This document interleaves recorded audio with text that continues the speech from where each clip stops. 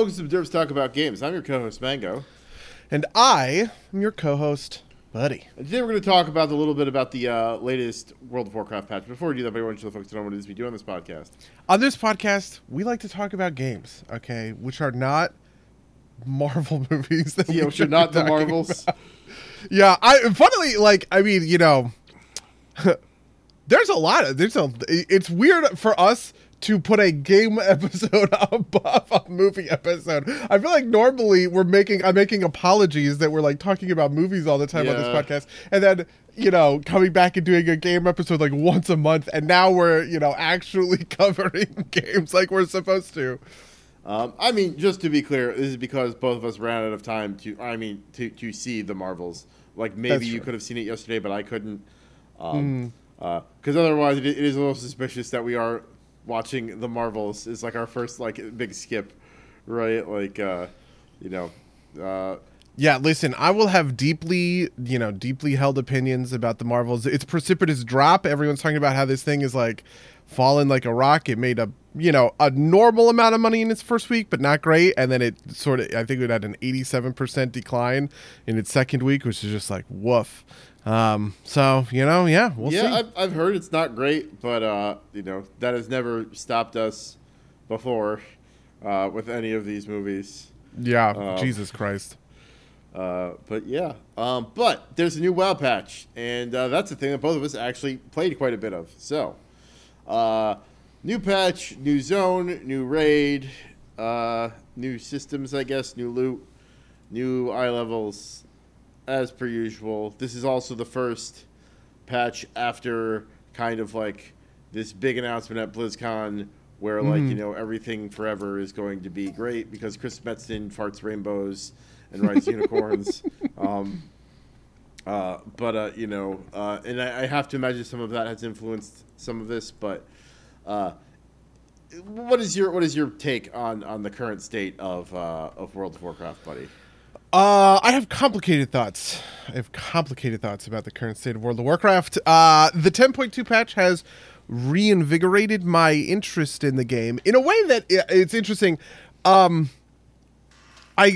I have no idea how to chart when I'm interested in WoW and when I'm off WoW. Like, I would consider 10.1 to be a patch that was mostly kind of off of the game, right?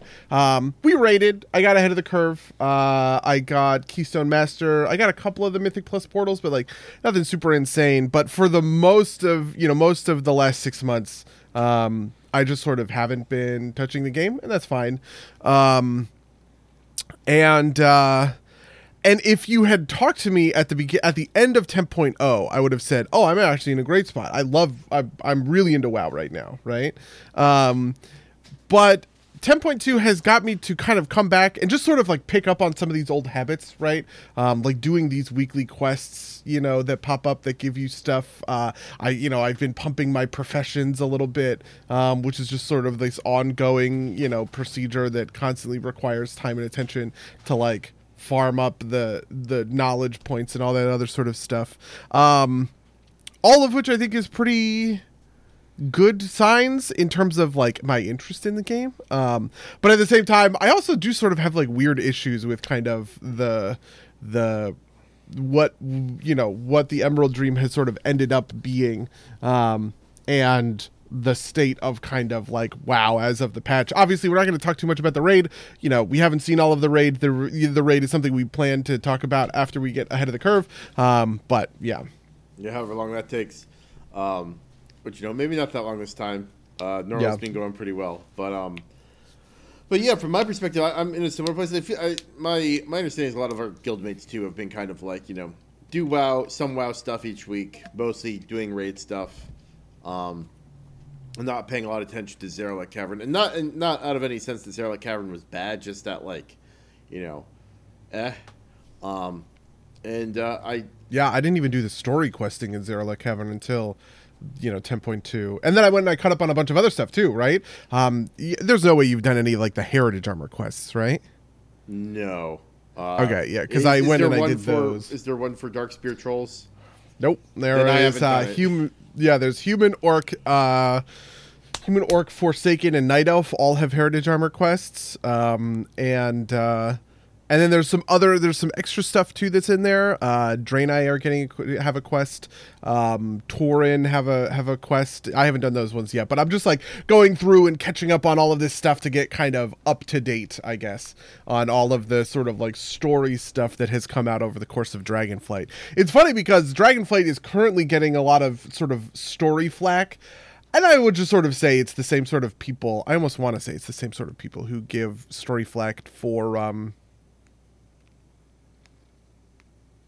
like Shadowlands. Shadowlands, yeah. But it's just like it is truly a manifestation of like a petulant child's desires, it seems like, right? For the people, during Shadowlands, everyone was saying, this is too high concept, it's too epic, whatever happened to, like, simple whatevers, like we want to go back to basics, we just want to be an explorer again, I just want to be an adventurer again. Dragonflight, generally speaking, delivers on that promise, and now everyone's going, well, what happened? Why Warcraft just became all hugs and rainbows, and there's no edge to it. There's no anything. It's just like it's too chill. Put the war back in Warcraft, and it's just like, okay, well, we're just clearly oscillating between sort of in moments of intensity and moments of sort of or high, maybe moments of high energy and moments of low energy, and just complaining when it's one or the other. Yeah, I wonder sometimes, like we've talked about this before, how much of it is like there's some people that enjoy one set of things and one set of people that enjoy the other, and when the opposite faction is active, it's which is like the batch of people is complaining. Some of it is just kind of like remember when the last good expansion was the expansion that was 2 expansions ago, regardless, right? Like that kind of stuff. It's funny because a lot of these are the same complaints from the same people, right? Like I'm looking at the same people I saw criticizing Shadowlands story, currently criticizing Dragonflight's story.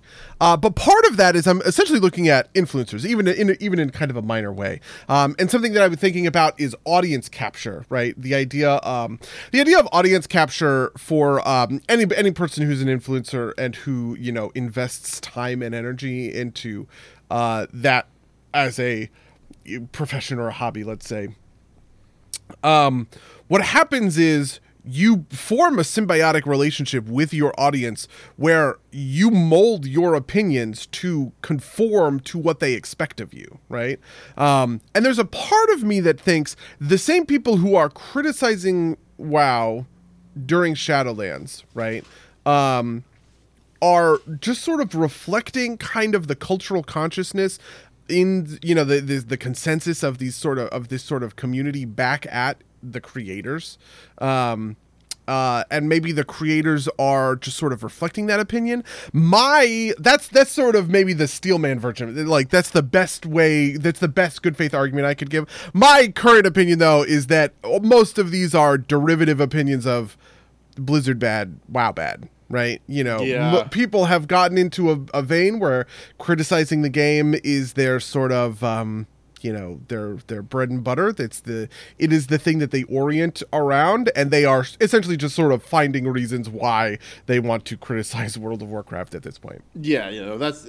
I mean, I believe there's like an audience capture version of that too, which is like always be shitting on Blizzard, right? Like and that's what they want to hear, regardless of anything else. It's funny because I feel like that's leaked out into like the wider world too. I met over the weekend a gamer who he's like, I play old school RuneScape, but all like the sites I read are like, WoW's bad and has been bad. I'm like, not so much, right? Like, but like that's kind of like what's seeped out into the cultural consciousness. Maybe is the best way to put it. Oh yeah, no, that's absolutely true. It's funny because I think WoW has sort of delivered on its promise, right? A couple of years ago, 9.1.5, they released this statement, right? And the statement basically said, hey, you guys are real mad at us right now. We take this seriously, and we're committed to making changes into this regard.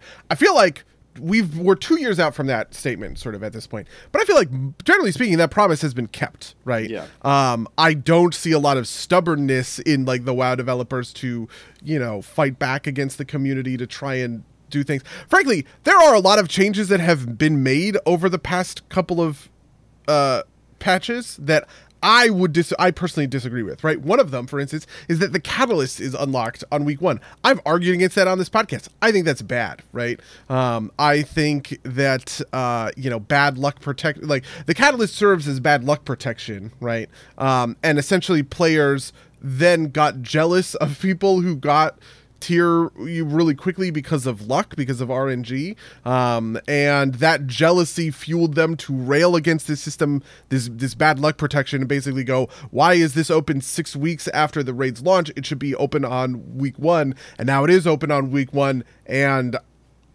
I kind of hate that, right? Like it sort of devalues the feeling of getting tier early in the set, or I'm sorry, early in the raid. It gets rid of the Christmas tree sort of feeling towards getting loot when it's like, oh well, I'll just zap that, turn it into tier, like this kind of thing. It's just like, come on. But look, I'm willing to be outvoted on stuff like this, and I guess I have been. And I think that there are a lot of other changes that are kind of along those sorts of lines. Yeah, no, I feel some of that. I don't think, or I think I care less about I don't think I have a strong opinion about when the catalyst should be unlocked, right? Like, sure. I can understand the argument. Maybe like true ambivalence is the better way to put it. Like catalyst specifically, right? Like, I can see why people are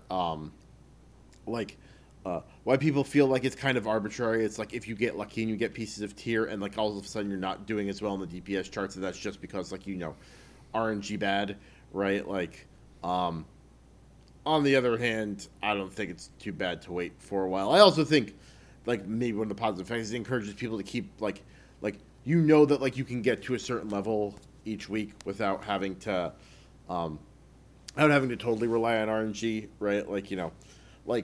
I did, we did raid, and I did raid finder, and I got stuff on the first day of raid, but I didn't get anything on either my raid finders or my second day of raid. And at least when the rollover happens tomorrow, I will have 2-piece for the new tier set, and that's at least something, right? Versus it's like, well, I got non-tier piece sets, and I can't actually use one of them right yet, because it'll break the tier set from last tier set, right? But now that it will enable me to get tiers, basically this is what's gonna happen tomorrow, right? I won a chest on Tuesday. I didn't put it on yet because it's eye level, or it'll break my previous patch tier set. But tomorrow I'll be able to 2-piece the new tier set, and that's better for me. And I can afford to break the last tier set, right? And that feels better to me personally than having to just kind of hold on to this chest tier set until I'm forced to, I guess, break the tier set otherwise. So I think kind of smooths out that curve. But I see your point. Did any of that make sense at all? You're looking kind of shifty side to side. I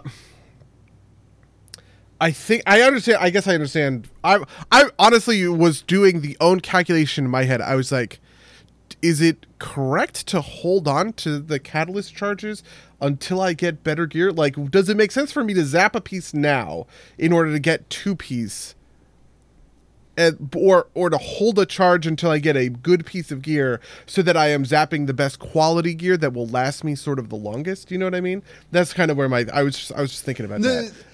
That's interesting. I've decided to zap pieces more interesting because both patches I have left the expansion with charges on hold. And part of that's just me forgetting to change gear for cosmetic reasons, but it's well, I'll either gain a charge or I'll get a drop, a gear drop that'll replace it. Yeah, my default in most of these scenarios is bird in the hand. This is my philosophy, right? I think that, which is, to be quite honest, very different from my philosophy in other sort of games or playstyles. I'm always playing towards the long game in almost every other game I can think of, right? In Estrella, for instance, do we have a conversation about this? In Estrella, one of my things is the most difficult stage is actually stage 2, because typically I am just taking really, really hard fights constantly so that I can get as much power as possible. And then when I get to the end of the game, I'm actually just so powerful that it doesn't matter. That at that point, I'm kind of just cruising, right? But it's in that second stage where I haven't quite put my build together, where I'm opting into every hard fight that I possibly can because I want as much total power as I possibly can for, the late stages of the game. For WoW, I have sort of an opposite opinion, which is that the material gains that I use now benefit me more than the theoretical waiting for those things later, right? If I have two-piece now, I should take it because the extra DPS is going to matter, right? It's going to help me push better keys. It's going to help me down bosses quicker, right? All of that stuff. And so even if I end up getting a piece of gear that I would have rather zapped, let's say like next week or a week later, right? Oh, I have good legs. I zap them, then I get great legs. And it's like, okay, well, you know what? I'll just sit on the great legs for a couple more weeks, right? Because the material gains I'm getting now matter sort of more. It's kind of like the opposite of opportunity cost in a way. That's exactly opportunity cost. Yeah, that's true. I guess it's exactly opportunity. It is. I think of it as embracing opportunity cost, I guess. Right. Yes. You are weighing the opportunity cost is greater than typically opportunity cost denotes a vacuum, right? Whereas this way I'm trying to realize the power of the opportunity, right? And so that's like my current sort of like thinking, but I don't know. I haven't gotten a piece of tier yet. We'll see. Neither have I, and I've got one charge from this week, and I'll have 2 charges tomorrow, I guess, and so I will have 2 piece tomorrow. I was holding out on the hope that I would get a tier piece drop, and I would just have to zap 1, and then maybe be like 3 pieces to the win, 3 pieces into the tier, but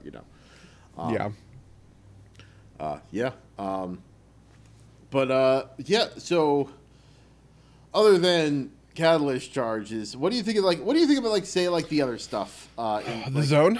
Let's just talk about the zone, the Emerald Dream. We're here. This one, we've been talking about this one for forever. Yeah, or in like the lore of the game, I guess. The zone is okay. Is this really the first time we've been to the Emerald Dream? Technically speaking, we've been to the Emerald Dream in a couple of other instances. For instance, there's the Emerald Nightmare raid, where the Emerald Nightmare is the void corrupted version of the Emerald Dream. It is the Emerald Dream. It is just corrupted by evil bad magic, basically. That was a raid. We've touched it in a couple of other pieces. There's, some stuff in the Druid class. Oh my God, man, Lou, you better get out of this podcast. I'm about to be real mean. Anyway, the Emerald Dream is a place we've gone in like little pockets before in a number of different spots. But this is the first time that we are well and truly sort of like there doing doing stuff, doing things. Obviously, it's dominated by U-mad-rassil, the new world tree, that is being born out of the seed that was gifted to Tyrande by the Winter Queen in Shadowlands. This is the, sort of the centerpiece of the story, and Farak and all of this other sort of stuff. So yeah. A couple of kind of like setting questions. How long is this supposed to have been since the U-mad-rassil was planted?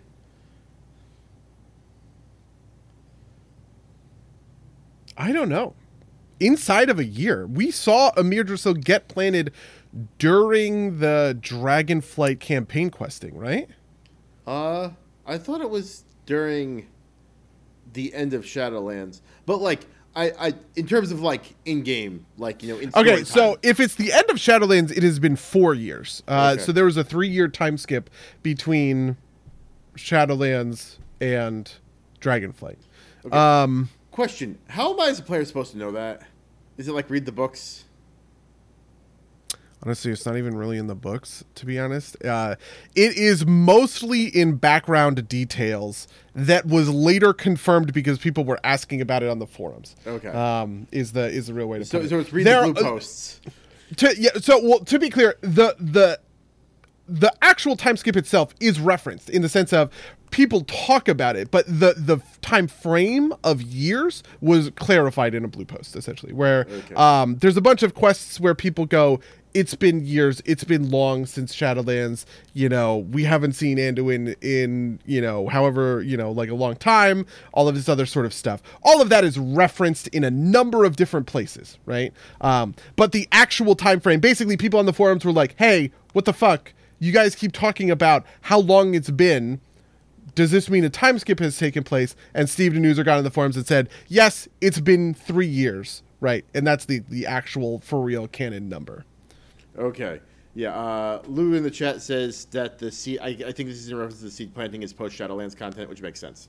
Okay. If it is in post Shadowlands and it's been 4 years, which would actually make sense. Teldrassil was grown in 4 years. Teldrassil, the previous world tree that was famously burned to the ground. Just as kind of a note, I think it'd be great if, like, when you started the quest, the person could have been like, "Can you believe it's been 3 years since the Shadowlands?" Right? Or something. Like, it can be stupid and cheesy, right? Like, I would appreciate that. Yeah. But yeah, so and the other setting question I had, is this supposed to be the entirety of the Emerald Dream? Like this area that okay, that's what I figured. Yeah, the complicated thing is the Emerald Dream is a pocket dimension. Azeroth has a number of these. There are these pocket dimensions that are connected to the Azeroth itself. So the Firelands is a good example of this. It's another pocket dimension. It's an important, which is the realm where all of the fire elementals got banished to when they were rampaging, too much on Azeroth. They and Ragnaros the Fire Lord got banished off to the Firelands. And the Emerald Dream is the same sort of thing, right? It's this sort of pocket dimension that exists and is connected to Azeroth. It's not like the Shadowlands is not connected to Azeroth. It is its own place, right? The Shadowlands is, let's say, oh man, I want to make you would know this Bible stuff better. I wanted to say the Shadowlands is like heaven or hell, right? They are different sort of zones, right? Whereas, maybe I'm wrong about this, purgatory is... am I right about this? I think you were wrong, but I am not as well steeped in Catholic theology. Purgatory is a very Catholic thing. Okay. So here's what I think. Here's what my understanding of purgatory, which is that it is you remain on the mortal plane as a spirit in purgatory until enough time has passed that you can then go to heaven as whatever, right? And this is sort of what I'm trying to. This is a really bad analogy at this point, but whatever. Yeah. I'm sticking to it, right? It's like a demi-plane versus a full plane. Yeah, in D&D terms. Yeah, that makes sense. Yeah, actually, that's actually probably a better way to do it. Definitely, a demi-plane is sort of a real plane. And so the Emerald Dream, is actually literally the size of Azeroth, but it is an uncorrupted version of Azeroth, which is to say that it is entirely bound by nature and nature spirits. There is no sort of like industry or any of these kinds of things. There are no mortal races running around, like building huge cities, right? So for instance, if we were to go to in the Emerald Dream where Orgrimmar is, we would see the canyons, but we wouldn't see the walls, right? That kind of stuff. Oh, does it map 1-to-1?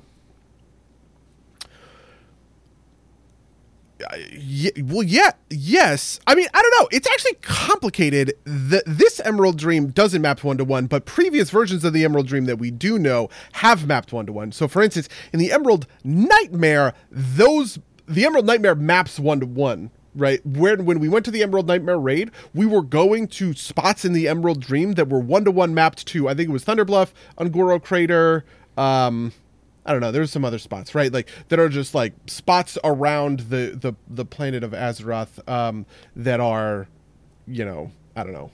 Yeah, Arahe says no, it's weird and complicated. Lou says yes and no. It sounds like it's not simple. Because like my next question would have been like, well, the cataclysm's caused by I'm going to call him Darkwing. It's not his name. Deathwing, yeah. Darkwing Duck, baby. Yeah. Darkwing Duck causes the cataclysm. Fuck yeah. Yeah, but like, would that be like it's just, yeah.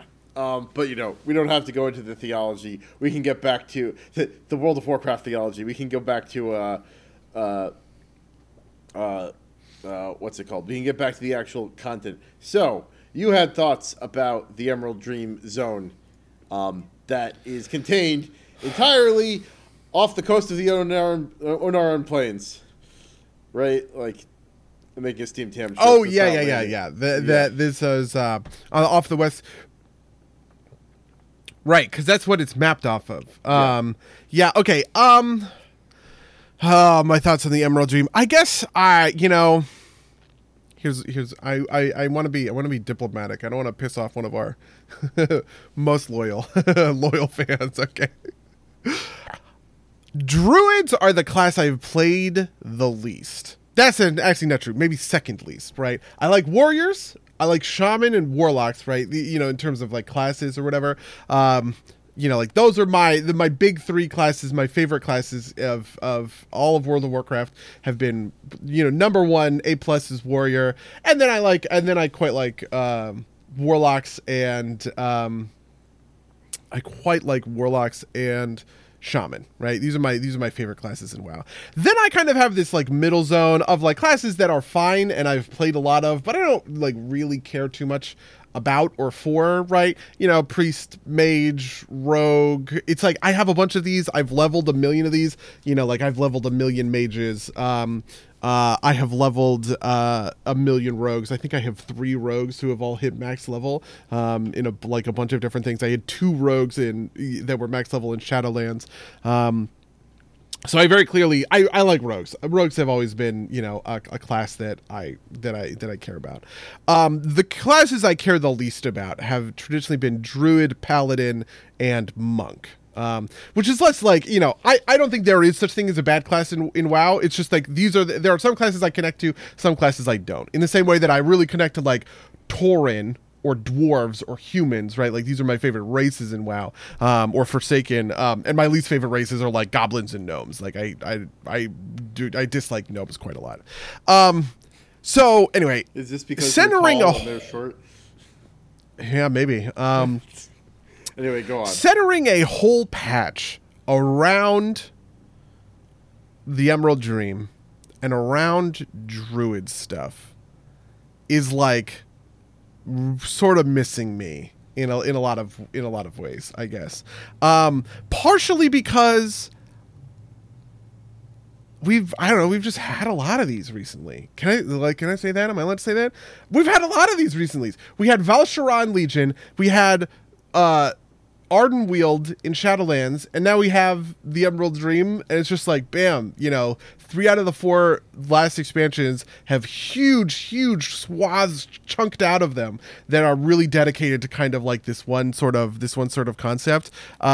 And maybe I'm just like, I don't know, maybe I'm just a little over it. I don't know. Like that's sort of how I guess that's sort of how I feel. So I'm just sort of not vibing with the aesthetics, which is funny because I would have said that Zera Lake Cavern, I really vibe with those aesthetics. I love the idea. Yeah, like big underground zone. I haven't done one of these in a while. Like I'm pretty interested. But I don't know. I didn't connect to Zera Lake Cavern in the same way that I am on a gameplay level connecting to the Emerald Dream. So it's where it is.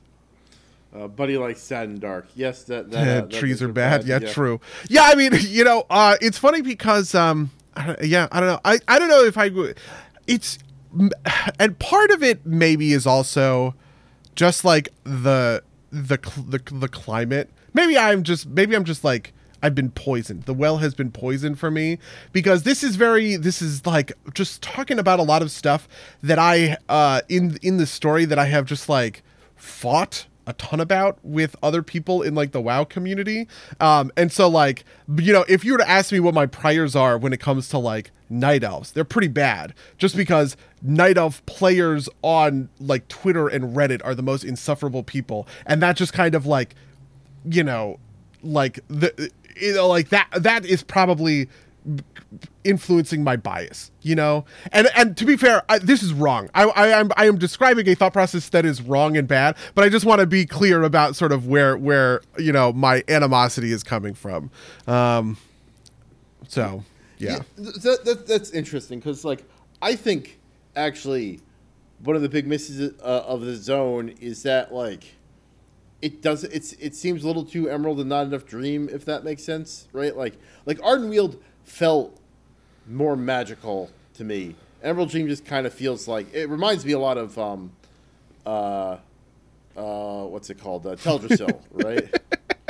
In the chat, I'm glad Reddit and Twitter outwear 12 years of friendship. Listen, there's a lot of them, and there's only one of you. Okay. Yeah, Orion in the chat says, I've said this before, but I kind of hate that Emerald Dream only ever shows nature as like temperate, slightly tropical woodland. Yeah, I feel that. Yeah, you don't even get like jungle, right? Like you don't get jungle. You don't get like like high mountain would be fun to do. See something like more alpine, or even just like something like like the Ardenweald even kind of has that problem too. Like I'm gonna agree with Arahe here, is that like there's like tropical woodland and like a diseased bug infested area that is kind of like maybe fall themed. Yeah. Plus, there's like a lot of lore. I mean, part of it is I think part of it is Ardenweald. Ardenweald poses a problem for the Emerald Dream because they just use a lot of sort of these good ideas, I think, in Ardenweald, and I did connect to that stuff, which is I don't know, a thing. Yeah, no, I think that's a result of where the portals into the dream have been. There's certainly more to the dream. That's also very true. It's also funny because we're also seeing. You haven't done any Mythic Plus, I'm sure, right? No. Okay, so one of the Mythic Plus dungeons this season is the Everbloom, right? Which is also nature, but like the Everbloom is like ravenous nature, right? It is the like parasitic vines that are growing into people, and you have like all of the the dark sort of voracious sort of side of nature, which I think is kind of like neat and interesting. And I'm sure there are probably parts of the dream that are along those sorts of lines, but this kind of isn't along that sort of stuff. Yeah. But at the same time, I'm complaining about all this stuff, and yet I've been playing a lot of WoW. Yeah, no, so Lou in the chat says that doesn't mean that's all the dream is, and I think that's fair. But in terms of like criticism of this specific zone, I think it's a fair criticism to lob at it, right? Like this zone is more of the same. It's in the what I think is probably the most boring zone in Dragonflight, which is the Onaran Plains. Like I was about to say. I think the culture in the Onaran Plains is interesting, but I think like as like a geographical entity, the Onaran Plains, it's literally plains, right? Like that's not super interesting to me. Yeah, I think that was also true. They don't have a great track record, I guess, with this sort of thing, because I also think that's true for the Kyrian in Bastion. I think Bastion is probably my least favorite of the 4. I mean, we could even go to the 6 zones, right? Zareth Mortis and Korthia included, right? I'm 7 zones in total, right? Yeah, because the Maw is also a zone. So it's like yeah, Bastion's probably my least favorite of those. I like Ardenweald better. I mean, obviously, like I love Revendreth. Revendreth is probably my favorite of all the Shadowlands zones. Maybe I like Maldraxxus more. I don't know. I also really like Maldraxxus. I think Maldraxxus might be my least favorite, though. Really? Yeah. I just feel kind of like a generic, like in the same way that you get tired of like generic nature stuff, I get kind of like tired of the generic undead stuff. Okay, sure. Part of this is maybe that I've spent a lot of time doing like outworld content in these sorts of zones or whatever. And one of the things that really stuck out to me about Maldraxxus and Revendreth, Revendreth really nails this. Maldraxxus gets pretty good, is the like different flavors inside of one zone, right? So you have the construct quarter, right, which is like these it's all the Frankenstein stuff is happening over there. Then you have the mages quarter where all and then you have the arena in the middle, and the stuff around the arena is whatever. At the top of the zone, you have that fallen necropolis where the old house is that got betrayed and destroyed. It's like there's a lot of variety in that zone, right? Which I think is maybe the underlying thing that I'm kind of like highlighting when it comes to unfortunately when it comes to like the Emerald Dream, where I'm not stricken by much more than just serene nature and fire. Those are the 2 modes in the zone, right? I get that. Yeah. I like the Azure Zone least. What is the Azure Zone? Oh, the Grizzly Hills one in the bottom. What is that one called? It's called Azure something, I think. Azure Span. Yeah. I like Azure Span leads. Yeah. Yeah. No, I actually like the Azure Span, but I have a affinity for kind of like alpine type stuff. I mean, it's also kind of where I live, so true.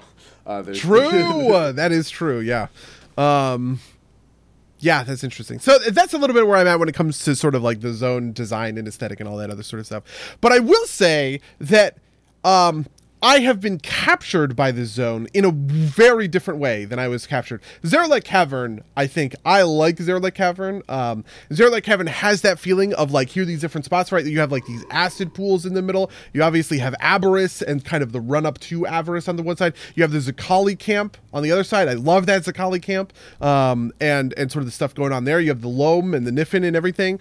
You have a lot of variety, right? But just the stuff to do in the zone was really muted and not great. Right, you just kind of had like rares, and then this like researchers under fire thing that I was not a huge fan of, and sniff and seeking, which I think is actually pretty cool, where you like go and do these little underground cave things. Those are fine, right? But I just kind of bounced off of Zerlek Cavern in a way, whereas the Emerald Dream, the Emerald bounties are really great.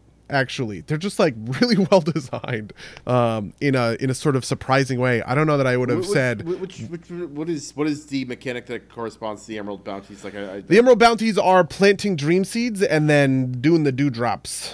Yeah, see, I was gonna say like I don't find those particularly compelling, right? Like usually I end up like planting a seed. And if no one is around, I throw like a single set of dewdrops into them, and then I just like browse the internet while I wait for the 2 minutes to expire.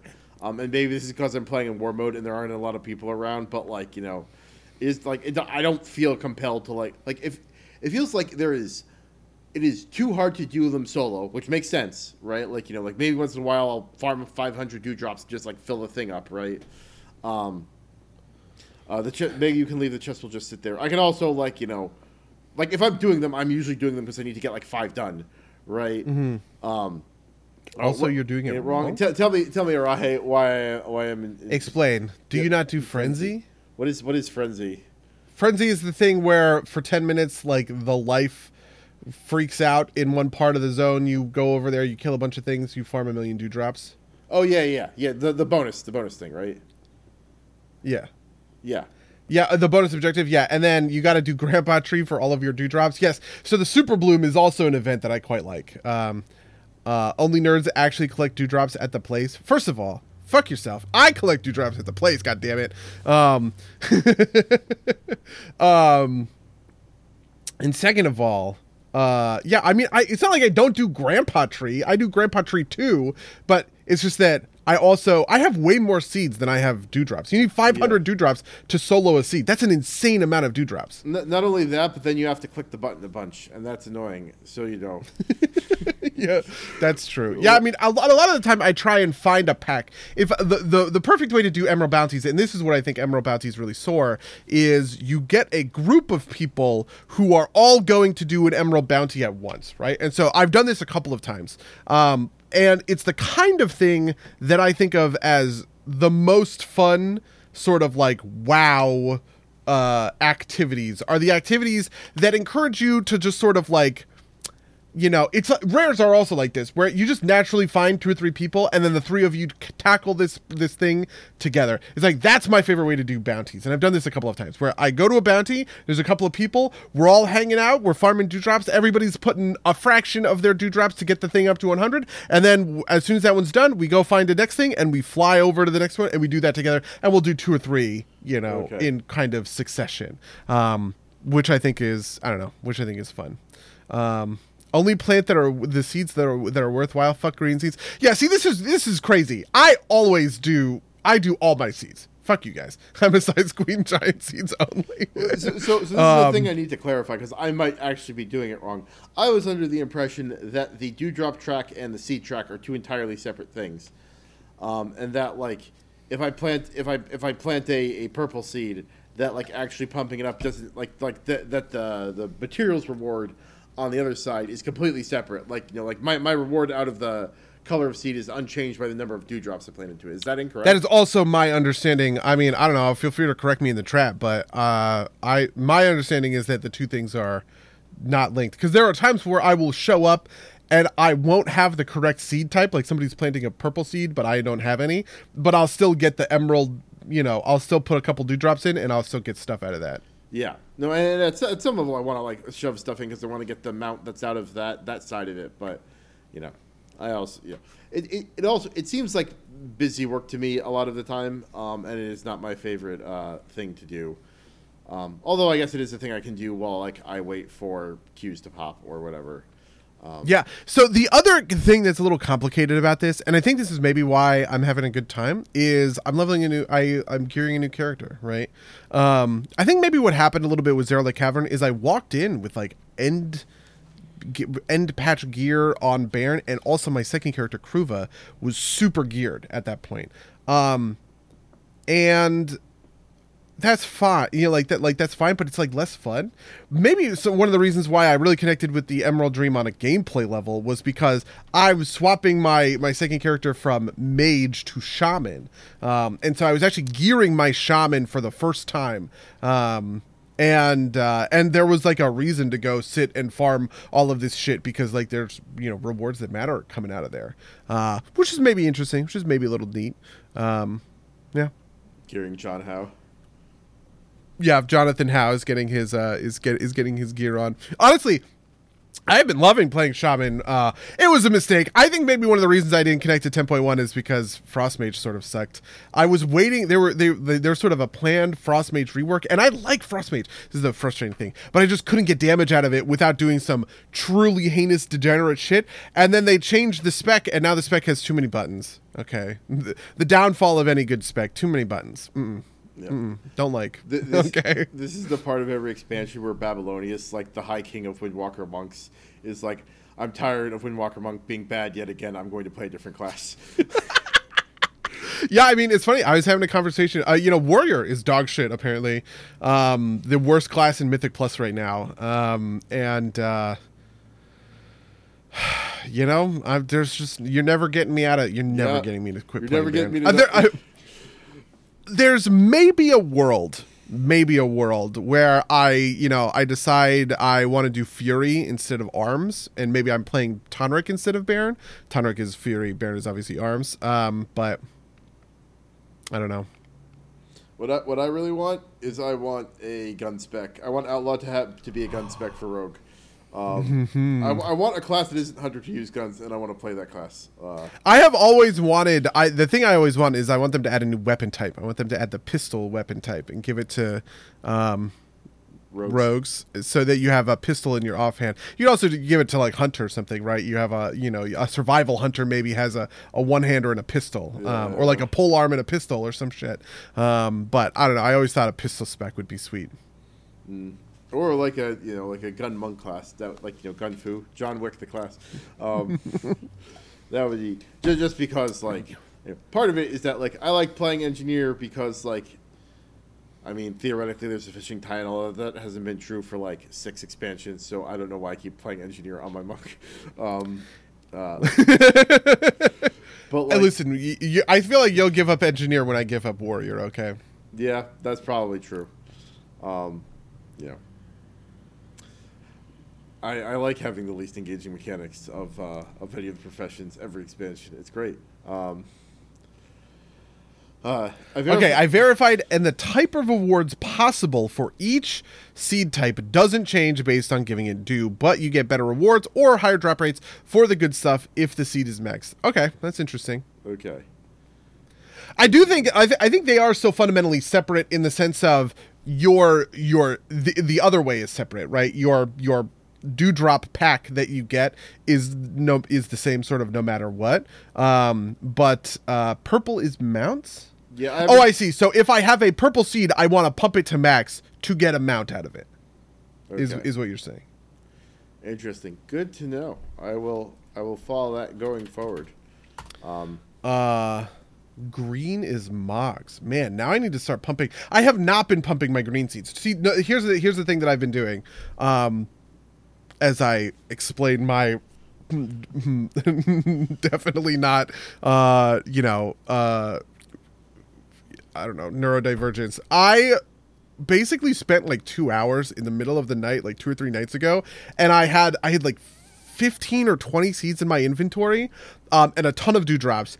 And so I went and I planted my purple seeds, and I pumped my purple seeds to get a purple bag, right? But then I ran out of dewdrops and I had some more purple seeds. So then I started planting green seeds, and I would just spend the 3 minutes collecting more dewdrops. But I wouldn't pump the green seeds at all. And then I would, when I had another 500, I would do another purple seed. And I went and I cleared all of my seeds out of my inventory this way, basically, by like prioritizing the dewdrops going to the seeds, but like not wasting a like 3 minute interval.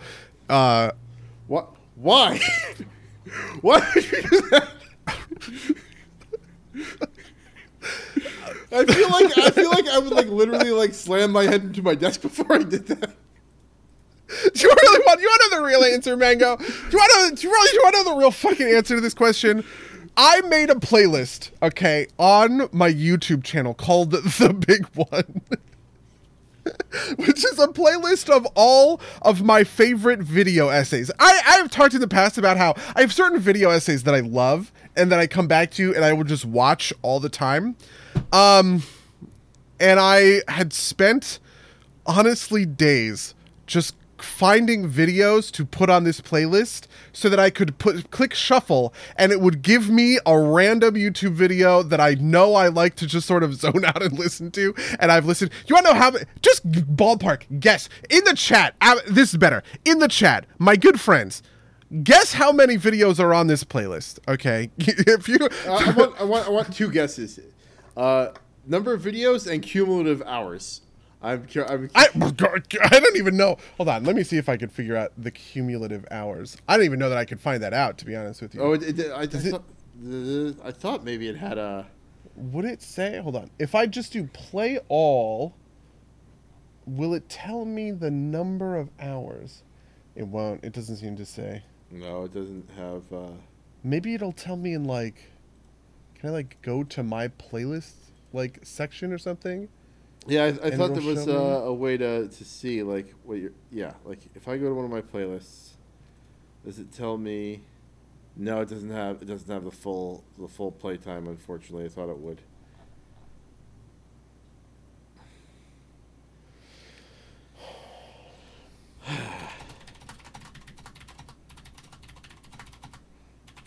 Yeah, well, you know. I'm going to see if I can...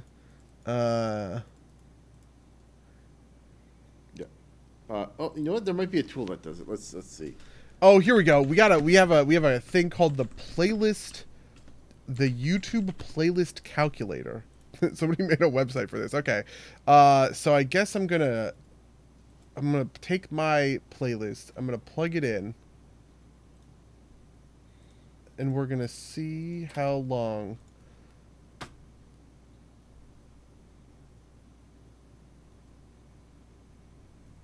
I hope this works. Anyway, oh my God, the total number of it. Do you want to make a guess? There's the total number of videos and the total duration. All right, I'm gonna say 230 videos at 150 hours.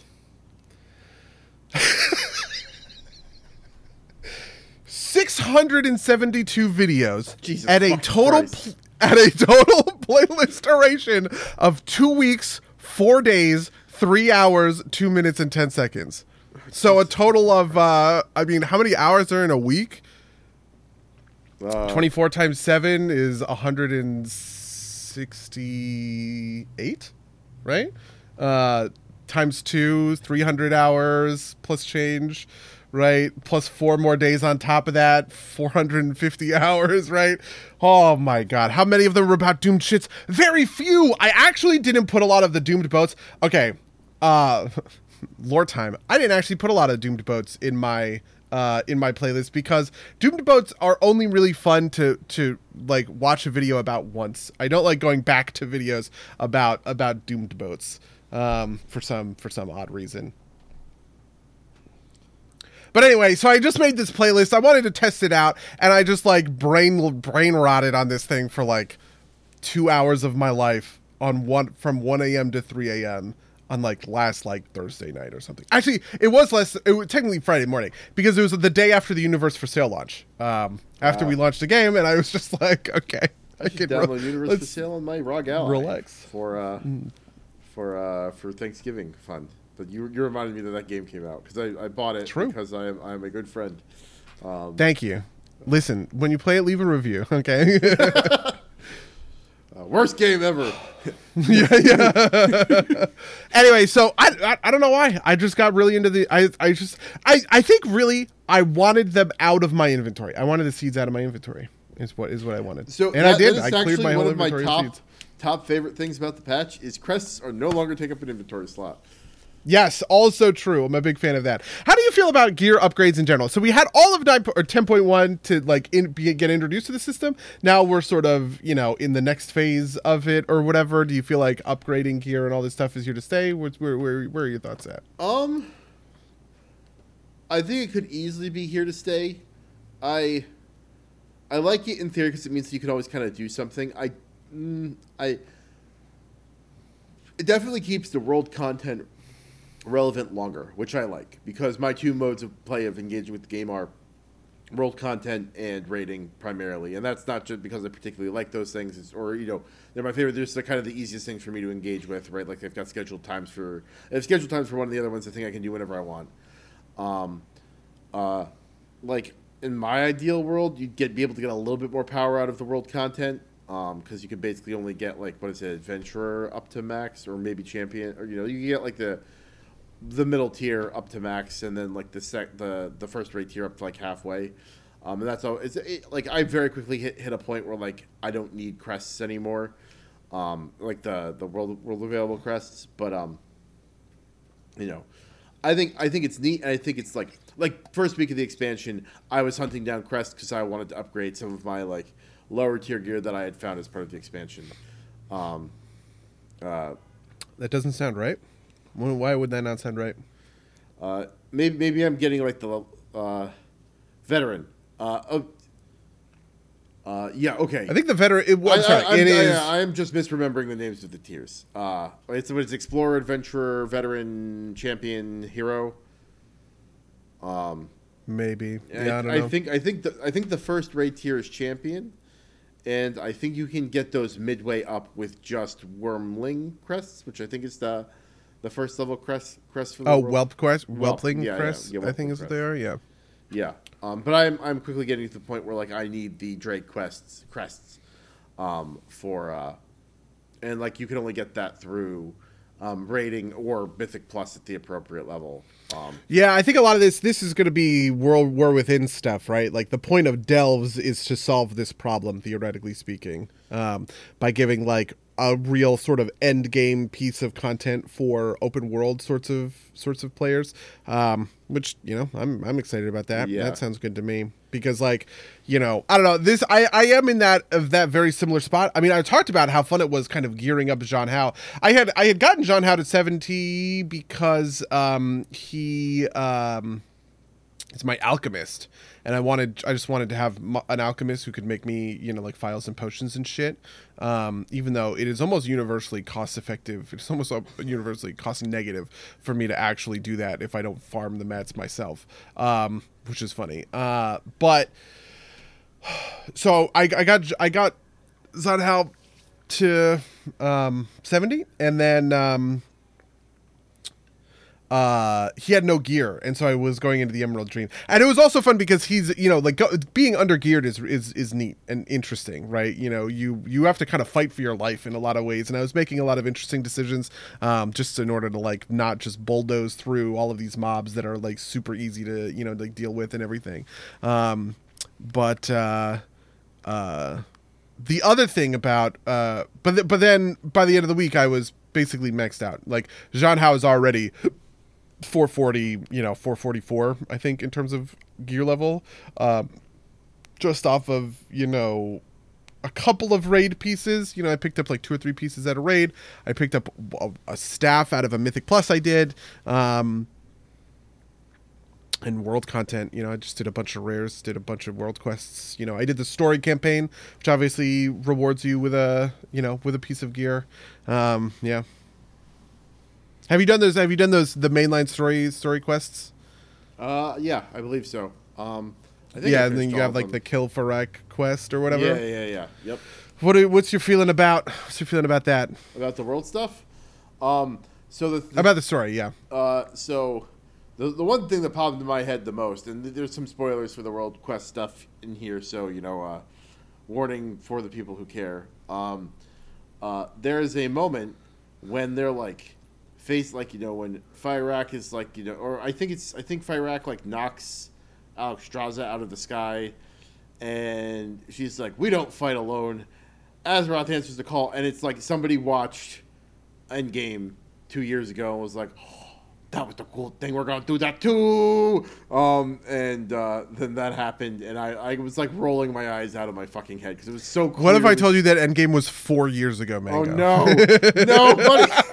That it's 2023 and Endgame came out in 2019. No, buddy. 1999 was 3 years ago, buddy. Yeah, I know. Oh my God. Yeah, I also got obviously Endgame vibes. To be fair, I quite like the Endgame vibes. But I think, I don't know, the moment itself hit worse for me than the follow-up quest, which I thought was great. Does that make sense? Yeah, what's the follow-up quest for that? The follow-up quest is you have the Horn of Cenarius, and you run around and you blow the Horn of Cenarius, and you buff them, and then they all have a little dialogue line. Yeah. Perfect. A+. I love this, that right? was pretty good, too. Yeah, I will agree with that. Like, the moment itself just felt like very much like, oh boy, we did the end game, and it just felt like, I don't know. Maybe I'm not engaging with the story closely enough, but I was like, oh, okay, right? Like, yes, the good guys are going to come and be good guys. But like, it didn't feel particularly earned, maybe is the right way to put it. I don't know. Yeah, it's one of those, I think the reason that it didn't feel earned, is that it is a quest that comes out of I'm sorry, the stakes of it kind of come out of nowhere, right? Because they established this thing of like, Alexstrasza is like, oh, I put in a request for reinforcements all over Azeroth, but nobody's shown up yet.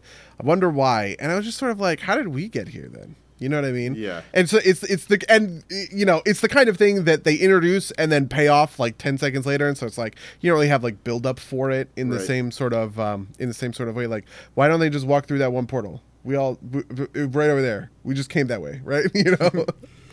I really enjoyed the kind of like misbegotten dragons like mini quests, right? Like the Nether Drakes. I haven't done that one yet. Yeah, this is a side quest, right? Yeah. Yes, right. Yes, you were standing there at Rathian. It's like, let's go talk to the Nether Drakes, and then I hope this isn't too much spoilers, but after that you go and talk to the Storm Drakes. And I was like, oh, that is neat. A neat way to tie up those kind of loose ends about the dragons. Yeah, I think I am a big fan of this in general. These side, because there's a bunch of these that are just like sort of side quest content. And if there's anything that has been truly spectacular about Dragonflight, in my opinion, it's this stuff, right? Using small side quests to tell neat little stories, out in the world, right? So we have a couple of Heritage Armor quests that are like this. Unfortunately, the Night Elf one. Did you like the Night Elf one? Before I say anything, Lou, what did you think of the Night Elf one? There are 4 of them. There's Forsaken, Human, and Orc, as well as the Night Elf one. All 3 of those are pretty great. Everybody really likes the Orc one, but I actually think the Orc one is the weakest of those 3. And the best one is the Forsaken one. But I also just really like Forsaken as like a group, like a people. Features one of my favorite lore characters, Deathstalker Commander Belmont, who's like, I don't know. He has he just like has the vibes that are fun, to put in kind of a room. Have I ever told you about like the Noble Bright problem with World of Warcraft? What is? Do you know what? No, I don't think so. Okay, so I would have talked about this a long time ago. The Horde Council is pretty boring to me.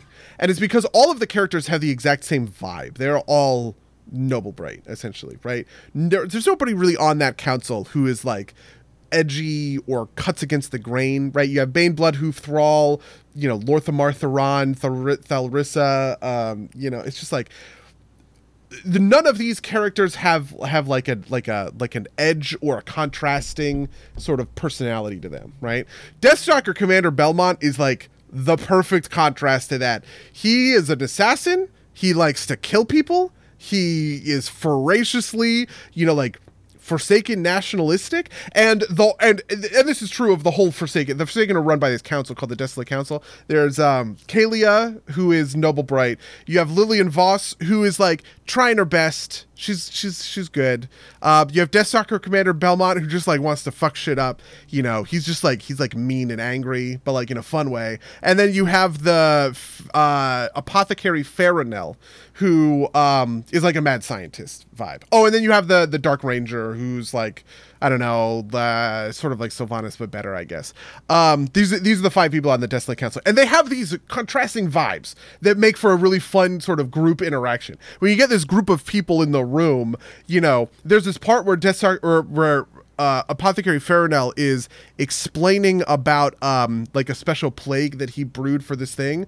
And then I think it was Lillian Voss who's like, whoa, we can't be using the plague like this. And he's like, it'll be fine. And it's like they have a little argument about it, which is great. I think that's the kind of thing that makes it sing.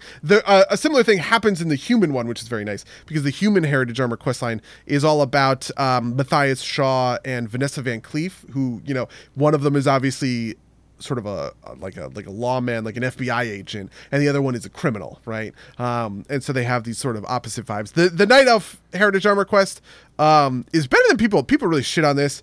They're wrong for that. It's fine, but it is unfortunately the least interesting of the 4 of them. The other one is My Crush. Oof. Secret Rune in the Chest is I love Voss. She's been through shit, but isn't up her own nose. Yeah, I think I like Lillian Voss too. She's always like the character that I pay attention to. When she pops up. I don't know. I know she didn't say Darkspear Trolls, and I don't know. I feel like Troll Monk for whatever reason is this weird corner of like not being paid attention to by Blizzard for a while now. But it's okay. Yeah, trolls are one of the only they don't have a Heritage Armor questline. They're one of the only races to not have one. It is trolls and Draenei, I think, are the 2 that are currently lacking Heritage Armor. And I assume the Zandalari trolls have Heritage Armor, right? Because like all of those races come with them. Yeah. But all of the allied races you get up when you level that character to max. Not max. You level them to 50, I think.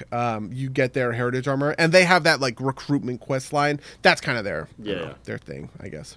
Yeah. Voss is also honest about the Forsaken having to acknowledge resistance. That's an interesting point. How do I feel about the Forsaken?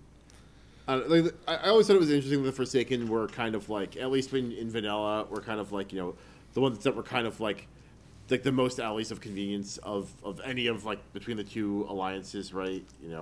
Everybody else was kind of kumbaya within their own alliance. That is neat. Yeah. That was also sort of true of the Night Elves, right? But I think it was just different, different. It was a different era. The Night Elves weren't on like bad terms with the other ones. They were just like, if I remember correctly, in vanilla, Forsaken started. Oh, do you mean the reputation? Yeah. Yeah. That is true. Then else were just cross continent. But yeah.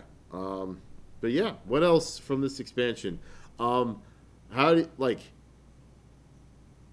I can't decide if I like this Owl Loa thing or not. Like, is it Kanzu? Kanzu, yeah, whatever. I don't know. I oscillate between like being like, it's okay, and it's kind of cringe. I love them. Okay, I have not done their specific questline yet. I am generally off board because I want to hang out with the Loa that we fucking know, man. I like Kragwa, I like Gwonsambi. I like Gonk. yeah, exactly, man. Razan, right? I mean, Razan's obviously dead. Where's Vol'jin, right? Like, I don't know. To me, I guess Kanzu is, I don't know. Why do we need to introduce new Loa? I want to learn about the current Loa, Harik. Is Harik back? Is Harik back in, alive again? We rescued Harik's soul out of the maw as part of the Night Fate quest, which is pretty great. Like, I don't know, whatever. Whatever. Anyway, like I am enjoying the new content. I actually, Heaven forbid they introduce new aspects of the world. Yeah, fair, true. Like that. Well, I mean that's the thing, right? Is like the interesting thing potentially there is Kanzu is like apparently the lowest status is a new thing that they attained, right? Like that they existed, and I thought that was like I thought that was a little bit neat, but I also thought that kind of like, I'm the change Loa, and like it felt very kind of like cheesy in one note, with kind of like the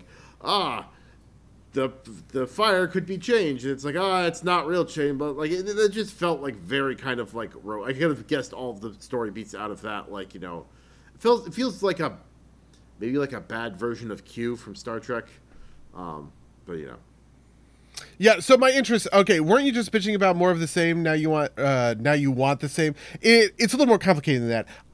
I have a story that I like and that I'm keyed into, which is the story of the Loa, like troll, like Loa that were established in Battle for Azeroth, and I would have liked to see those Loa continue, right, and get the next sort of chapter of their story here, in the same way that like Rathion's Misfit Dragon stuff is sort of like acknowledging the sort of off breeds of dragons that hadn't been touched on so far in Dragonflight, right? Like I said, I haven't played the Kanzu stuff, but that was just my initial take when I saw the new. It's not new level to be low. It's that they were. My understanding is that they were recently declared to be a Loa, or like attained Loa status, not by like actually changing their nature, but like they were recognized as a Loa, whereas previously they were just like. Oh, I see. Whatever the spirit animals are when they're not Loa. They're reconciling the wild gods. Yeah, okay, wild god. That's the thing. Yeah. Yeah, there's no Celestials, right? Have you done all the side quests? This was the one thing I also thought was going to be coming in. I think I've done all the side quests. I mean, I haven't like check boxed it off, but I like picked up all like the exclamation points and like did them. Yeah, I need to go do all of those. I need to do all of those quests. But I obviously, I like the Celestials. The Celestials are also wild gods. I thought they might have some sort of connection here, but whatever. I guess not. Interesting. Lou in the chat says that the wild gods and Loa have always been two names for the same thing, but in the quest line they make up like one of the other wild gods. I think it's one of the other wild gods makes a point of being like this Loa thing is like new, right? Like then at least they recognize like that character. And I'm sorry, I can't remember who it was. Recognize the distinction between a wild god and Loa. Is like what's this Loa thing about? Type of deal. And I get it makes sense to me that like Loa and wild gods are effectively the same thing, but them calling themselves a Loa is new. And the owl tells you different. Okay. I probably was clicking through it too fast, and my apologies. I will go back and read the quest text and see if I can find it. Yeah. Whatever. I also like I said, the character kind of rubbed me the wrong way. It's totally fine. No need to apologize. It's just like the kind of like I'm so quirky type of character kind of rubbed me the wrong way. It's like, yes, I get it.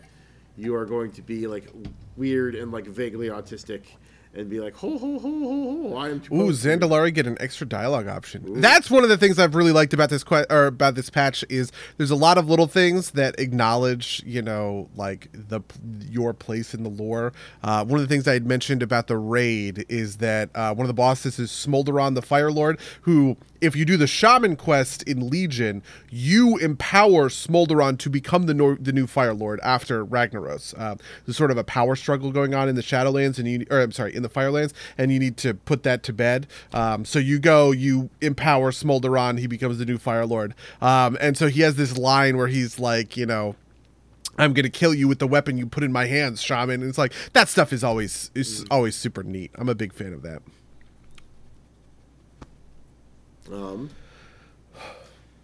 Well, is there anything else you want to talk about 10.2? Because we're 10 minutes over the hour mark.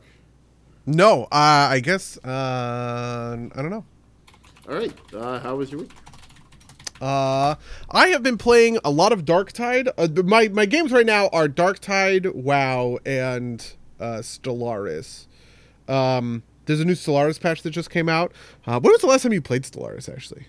Not in a while. Let me see. I might not even have it installed anymore. Let me open up my Steam app and check. But talk about the patch while I get you that number. Okay, the new they've changed leaders around, which is the big new thing that I haven't sort of like dealt with.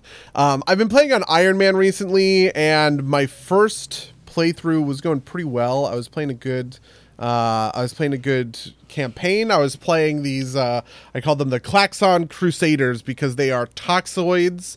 They're like toxic creatures with the origin Knights of the Toxic God, which is sort of like the Stellaris version of Jedi, but like there's this great ancient being that ruined their planet. This is the Toxic God, and you eventually you like hunt him down and find him, the Toxic God, the Toxic God can that, and then, well, I won't spoil it. I don't know. Do you care? I don't know.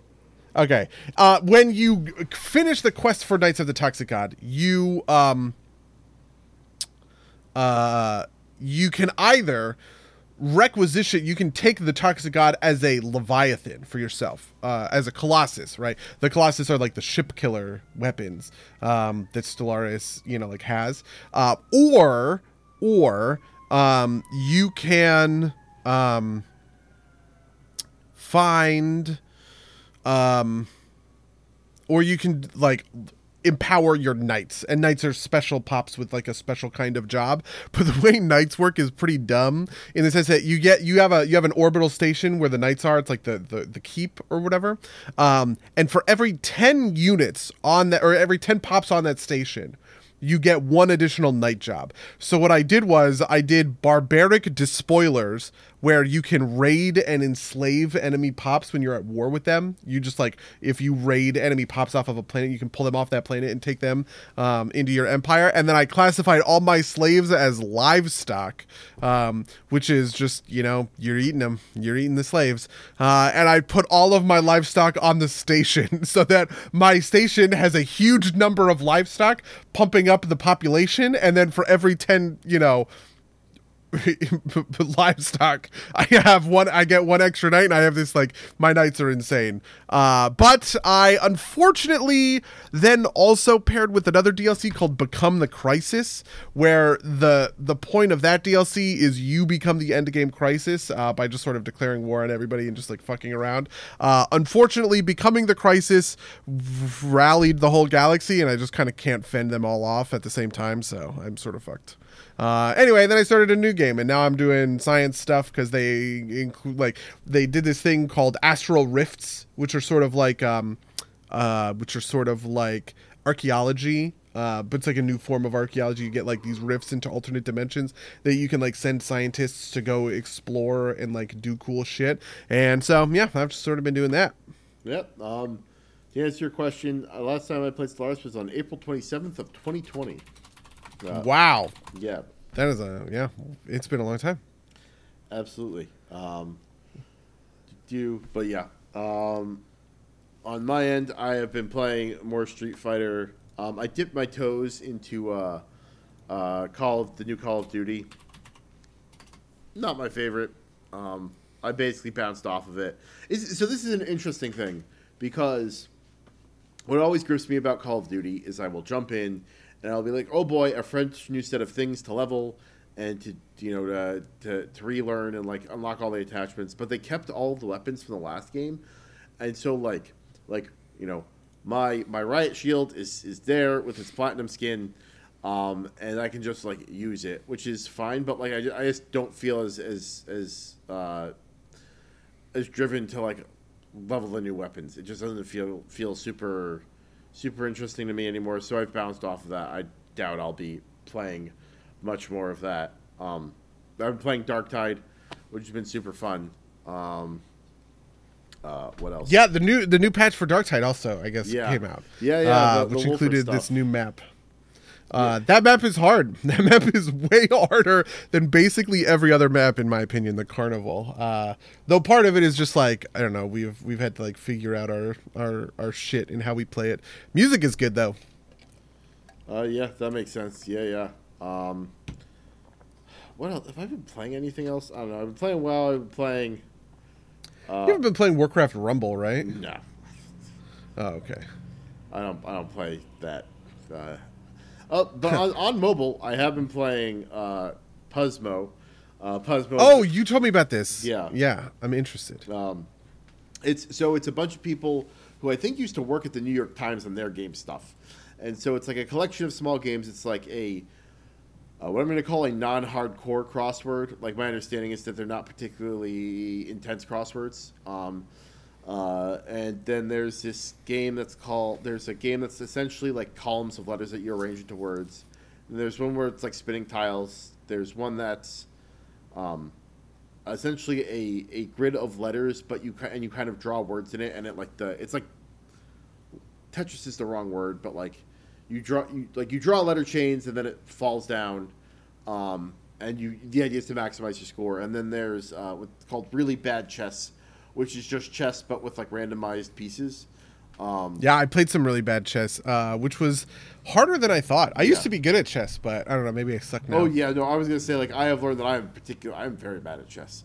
But you know, it's fun to play. Occasionally they'll do bonus games that are like really hard chess. I'm like, you know what? I think we'll give that one a skip. But you know, you know what's funny? The puzzle game. Have you heard of not GeoGuessr, but like the maps version of GeoGuessr? It's on the GeoGuessr site, but it's just like doing map stuff. No, I haven't. This like took over a bunch of streamers. Like a bunch of streamers just started like doing this like map game, and it just shows you the whole world, and it'll be like country, click it, country, click it, country, click it.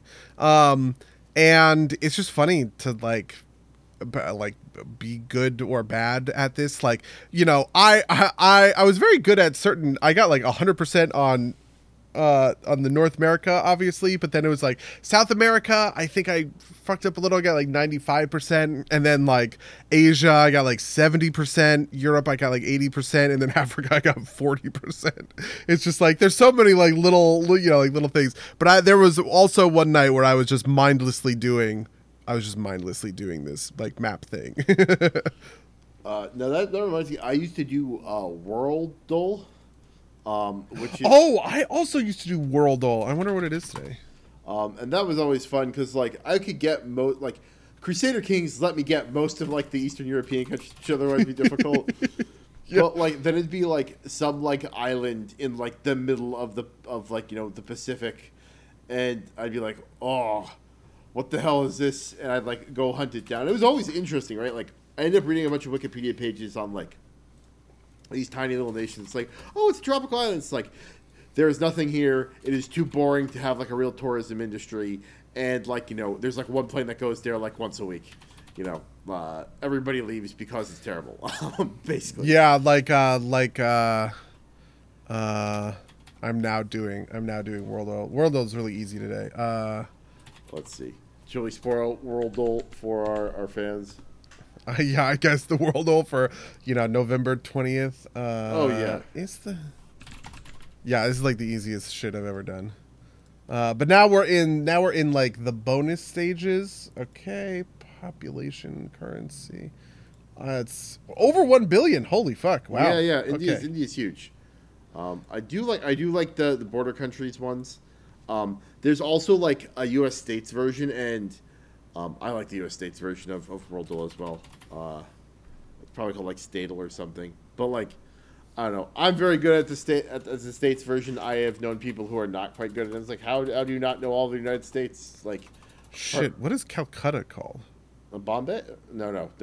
Oh, is it Bombay? Is Mumbai, right? Yeah. Is it Delhi? Yeah, you know what? Let's try New Delhi. Let's just do it. Wait, what? Why can't I? Some derps play Worldle without showing the screen. Okay, Delhi was. I'm sorry. What the fuck? Calcutta has got to be the. But like I know it's just like not populating in the thing.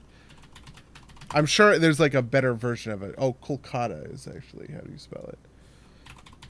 There we go. It's got to be right. Fuck yeah.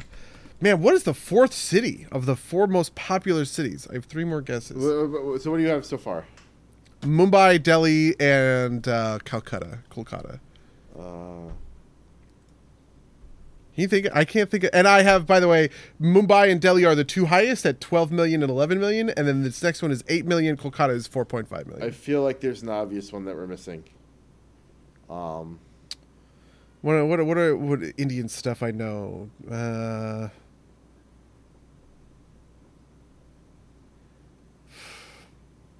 Yeah. Good job, white boy. Listen, I try and be a, I try and be a geographic knower of things. I was gonna say, I got on Worldle. I got Bhutan, which I felt very good about. It was a couple of days ago. Lou guesses Hyderabad in the chat, which is Hyderabad. I don't even know what that. I've never heard of that. No, I'm usually pretty good with the Asian countries. Africa is just like, there's like a ton of little countries that I can never remember. Yeah. Oh, absolutely. Like, I don't know. Like, you will never get me to understand Mozambique or, I don't know, like Zambia, like where any of these some of countries the are. little ones in like the South, I kind of know just because like I've got a weird thing about like weird micronations, right? Like, but like all of the kind of like what's like the part that's like if Africa's a backwards P, the part that's like the curve, like the oh curve sure, yeah, the coastline, yeah, right? yeah. Yeah, like that the southwest western coast. Yeah, the western like the western coastline. That's like the curvy part. Like there's just yeah, like so many tiny I little know, countries. like I can think of Algeria and I can think of Morocco, and then it kind of goes down. I'm like, I don't know any of these. And then Nigeria also is the other one that's over there. Yeah. And I'm like, oh yeah. And then it gets down to like the Democratic Republic of Congo, which I guess is in the middle, but once you're in that sort of part, you're out of that. Yeah. I don't know, the West Africa. I would say there's probably a thing about like map projections in here, but like Africa's also just like so much bigger than like at least I think of in my conscious, and I think it's true in like the American conscious, just because like typical map projections don't like properly size it. It is just so big. Côte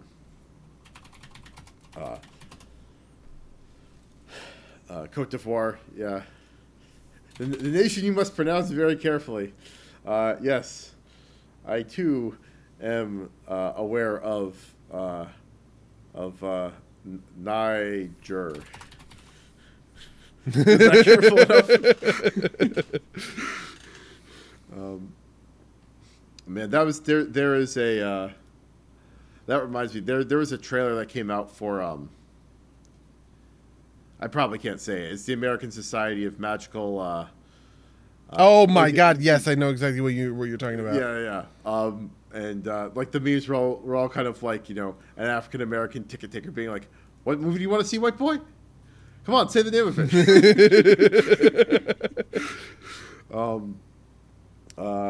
But yeah, I don't know. Otherwise, what have I been doing? Not a lot of stuff that's like this related to this kind of nerdy stuff. So I do want to ask about Darktide. You obviously are playing Veteran. Have you played the new Veteran Keystones? We were talking about this. No. So okay. My Ogren's still my primary character. The Veteran I jump into every once in a while, but he's like, and I just like haven't had a ton of time in the last week. I love the Veteran. I have like become addicted to the Veteran. I found this shotgun on the Veteran that is incredibly fun. One of the keys to Darktide that I think is so perfect is they have this special alt fire button. I keep mine to Q, but it might be something, I don't know, different for other people. Where it's like how you activate a power sword, or it's how you I don't know. It's how you do like the you can hit with the butt of your gun to get some distance from people with some weapons. There's one shotgun that the Veteran has access to where the alt fire, you load in a slug round. instead of a cartridge round, right? And it basically turns the sniper rifle into a sniper, or the shotgun into a sniper rifle for one round. It is so satisfying to be able to, you know, have a shotgun that you can then make mid-range or armor piercing kind of like on demand. And it actually kind of feels a little like a sniper rifle, because I will sometimes do this thing where I will fire, load around. It's like I'm essentially using a single target, you know, sniper rifle, but I actually have this shotgun, and if I need to just kind of like unload into hordes of guys, I can do all of that. I don't know. It's very interesting playing this version of the veteran, because I'm not even really playing the guns version. I'm kind of playing the like the squad leader version, where you can like res people with your shout, and you have a bunch of like ally bonuses and all that stuff. Very cool. Yeah. That makes perfect sense to me. Yeah. No, I've been I am less happy with my Ogren now, just because like I think I liked the guns version of the Ogren best, but right now I have like a grenade launcher and a shield. And it's still fun. It's just kind of like the grenade launcher is it's a less intuitive weapon to use, because like you can beam people with a grenade, which is kind of satisfying, but like it's not actually the most damage, and like, you know, sometimes it'll bounce far enough away. It'll bounce too far away and not blow up. Lou in the chat says, "My knives feel bad now." Lou Big Sag. Yeah, it's because they have like a real cooldown. I don't know what kind of like mind knives you go for. I don't know. I haven't used mind knives in a while. My new thing on my Psyker has been Sniper Brain Burst, which is super fun. Brain Burst is a thing where you just like target a person, you go like, and then their head explodes. Does like a gazillion damage. Can you do that again, but buddy? the thing that's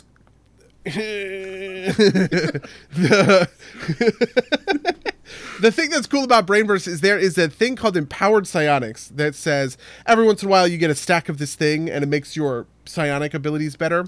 The empowered version of it has half the cast time, half as much damage, 150% damage, right?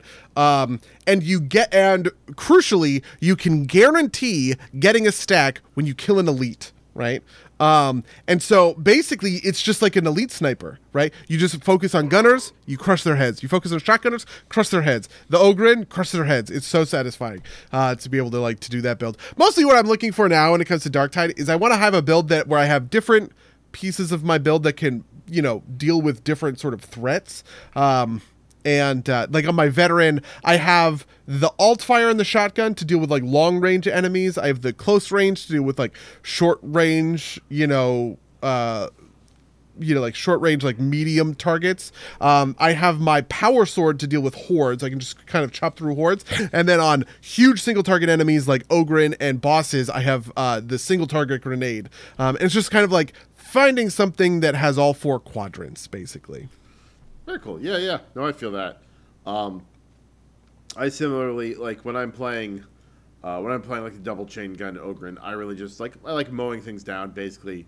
And that effectively is like it feels like you can just kind of like aim and like just pump a bunch of lead into a big thing, and then like maybe, but like I also like rarely switch out to my melee weapon on that kind of build. But this current one, it feels like, I don't know, block for a while, hope that somebody else handles it, and like maybe fire off a shotgun round. It is not, or not shotgun, a grenade round. Like I really think I just like am not meshing with this grenade gun super well, and I have to figure out Yeah, it's funny. Ogren is probably my least favorite class in Darktide. But the gun that I like a lot is the Ripper gun. That kind of like, I don't know, I guess it's maybe a shotgun. Yeah. But like the shotgun gun, I like the one you start out with. I actually enjoyed quite a bit. Oh no, I'm sorry, not that one. It's the one where you hold it. It has like the can opener on the front, and it fires in like boom boom or like burst fire, but with like insane recoil. Yeah. No, I know what you're talking about. Yeah. Yep. But yeah. I don't know. Maybe that's it. Maybe that's all she wrote. Apparently you need to go raid in 6 minutes. I do need to go raid. I do know about this. I am secretly coordinating behind the scenes of the podcast. Okay. All right, well, we'll let you go raid then. I will say, if you'd like to email us about any of the stuff we talked about in this week's podcast, you can reach us at somederpsplaygames@gmail.com or podcast@somederpsplaygames.com. What else? You can rate and review us on iTunes or wherever you find podcasts. Links to everything will be in the description. Bud, you have anything you're looking to promote?